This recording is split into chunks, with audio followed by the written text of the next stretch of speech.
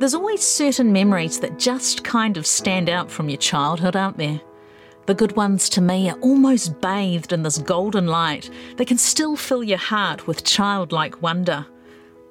And then there's the other memories. Those ones come with a red flag warning. As if to say, do you really want to go here?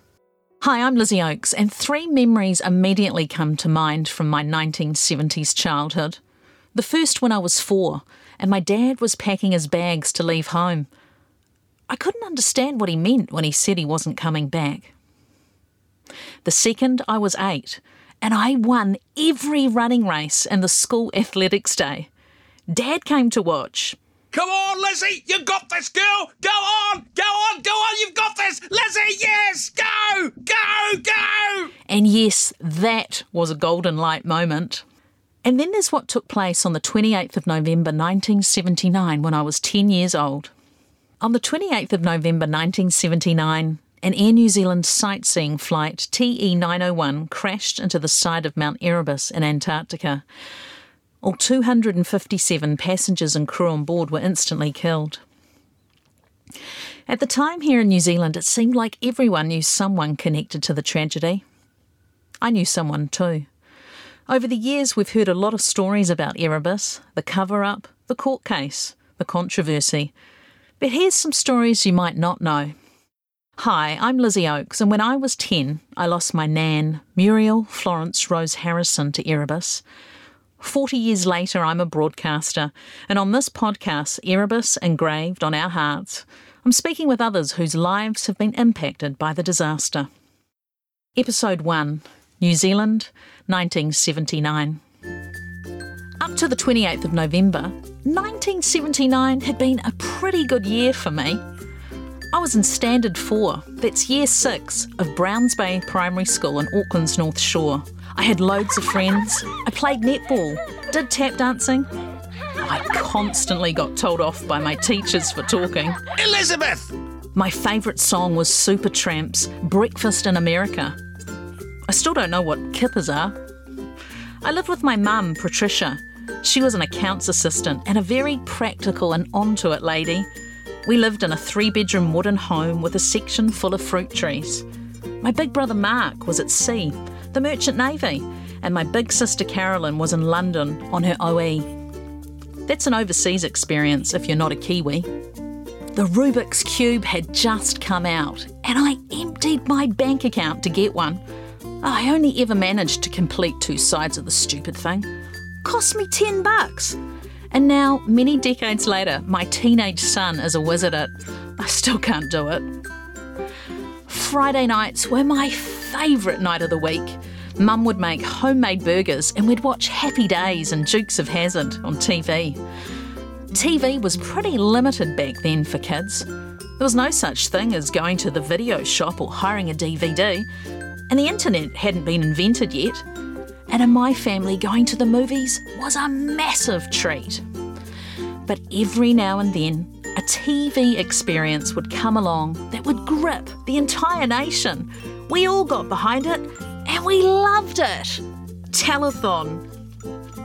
Telethon was a 24-hour live television program aimed at raising money from viewers to give to charities. At Browns Bay Primary School, we were obsessed by it. Each telethon, we'd run stalls, sell comics and homemade fudge and coconut ice, and we'd always raise a really decent amount of money. I feel like it was like $5,000 or $6,000. That was a lot of money in 1979. It was fun and we were so proud. In 1979, our singing teacher wrote a song for Telethon, and there was a group of us who got to go and sing it on live TV. We were on Telethon, straight after Tina Cross.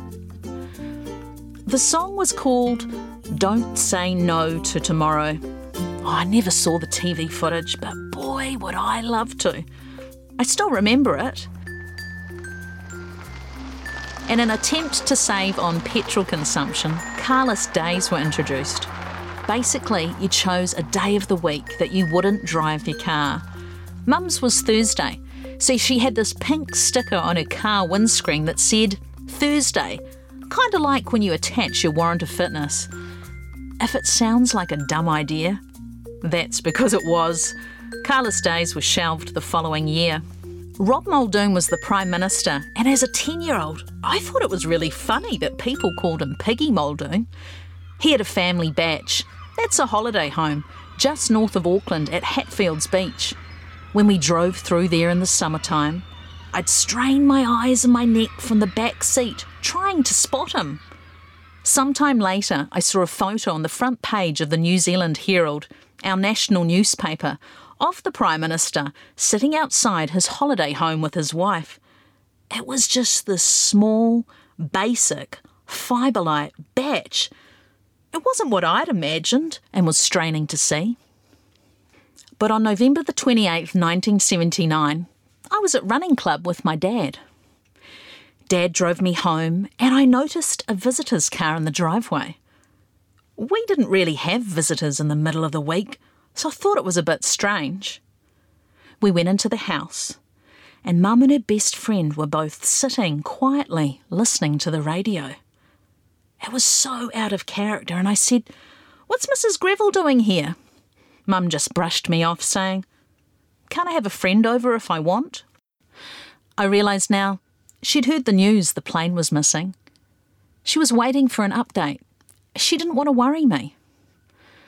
I went to bed and around midnight I was woken by the sound of a voice reading my nan's name over the phone. Muriel Florence Rose Harrison. I leapt out of bed. The house was swarming with more of Mum's friends. Oh, my throat felt tight and my heart was suddenly gripped with fear and I yelled, "Mum!" She appeared, looking tired and anxious, still trying to put on a brave face. It was then that she told me Nan's plane was missing. They say at the time of the accident that everyone knew someone who was connected to the tragedy. It's no exaggeration. My entire life, whenever I've happened to mention Erebus to anyone who remembers it, I often get the same response.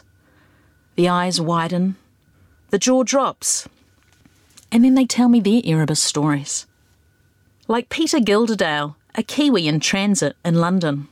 I was in the airport in London when we saw newspaper headlines that a New Zealand flight was missing. I was on the way to Egypt where I was going to be on a dig.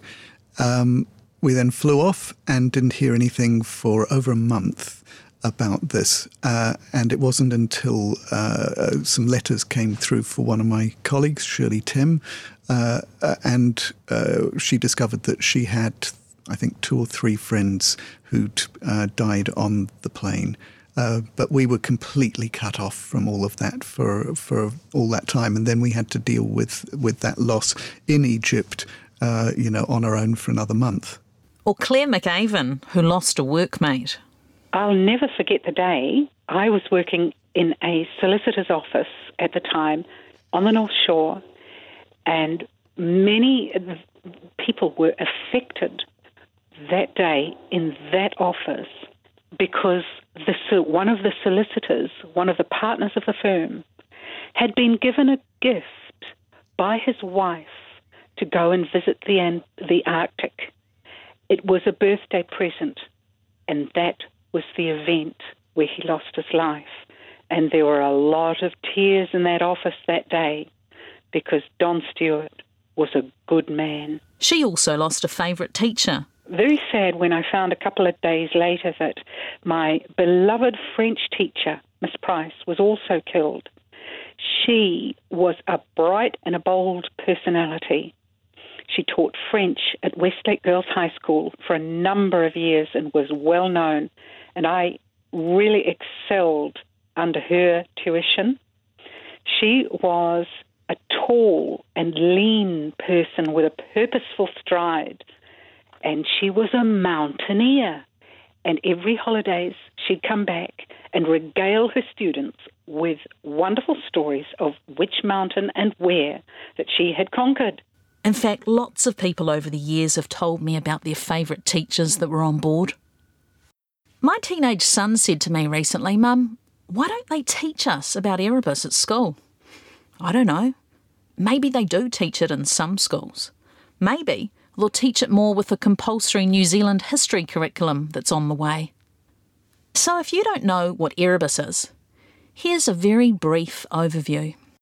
So on the 28th of November 1979, an Air New Zealand sightseeing trip left Auckland heading for Antarctica. It was to be an 11-hour return flight, but just after midday, the plane crashed into the lower slopes of Mount Erebus in Antarctica in broad daylight. All 257 passengers and crew were instantly killed. At the time, it was the world's fourth largest air crash, and it remains New Zealand's largest peacetime disaster. Initially, there was an investigation by Ron Chippendale, who blamed the pilots. After that came the Royal Commission of Inquiry, led by Justice Peter Mann, who found Air New Zealand responsible. The Privy Council upheld Mann's report, but he got in trouble for saying Air New Zealand had orchestrated a litany of lies without giving Air New Zealand the right of reply. Justice Mann subsequently resigned. A few years ago, there was an Air New Zealand safety video filmed in Antarctica. Oh, that video triggered so many of us who had lost family members in Erebus. And after 40 years, finally, a national memorial is on its way, although even the memorial is having its own controversy. So Erebus is complicated, but this podcast isn't complicated. On Erebus Engraved on Our Hearts, I'm focusing on telling the stories of the loved ones who were left behind. I'll be speaking with members of my family and other families, people who lost passengers and those who lost crew, some people with public profiles, others without. All their stories are valid. Back in New Zealand in 1979, I don't remember anyone talking to me about how my nan died and asking me how I was. It seems in talking with other Erebus families, that's how it was for a lot of us. You just got on with it. Not because people were cold and heartless, but because we didn't know how. We didn't have the language. Victim support hadn't been invented. And how exactly are you supposed to process your own private grief in a public tragedy?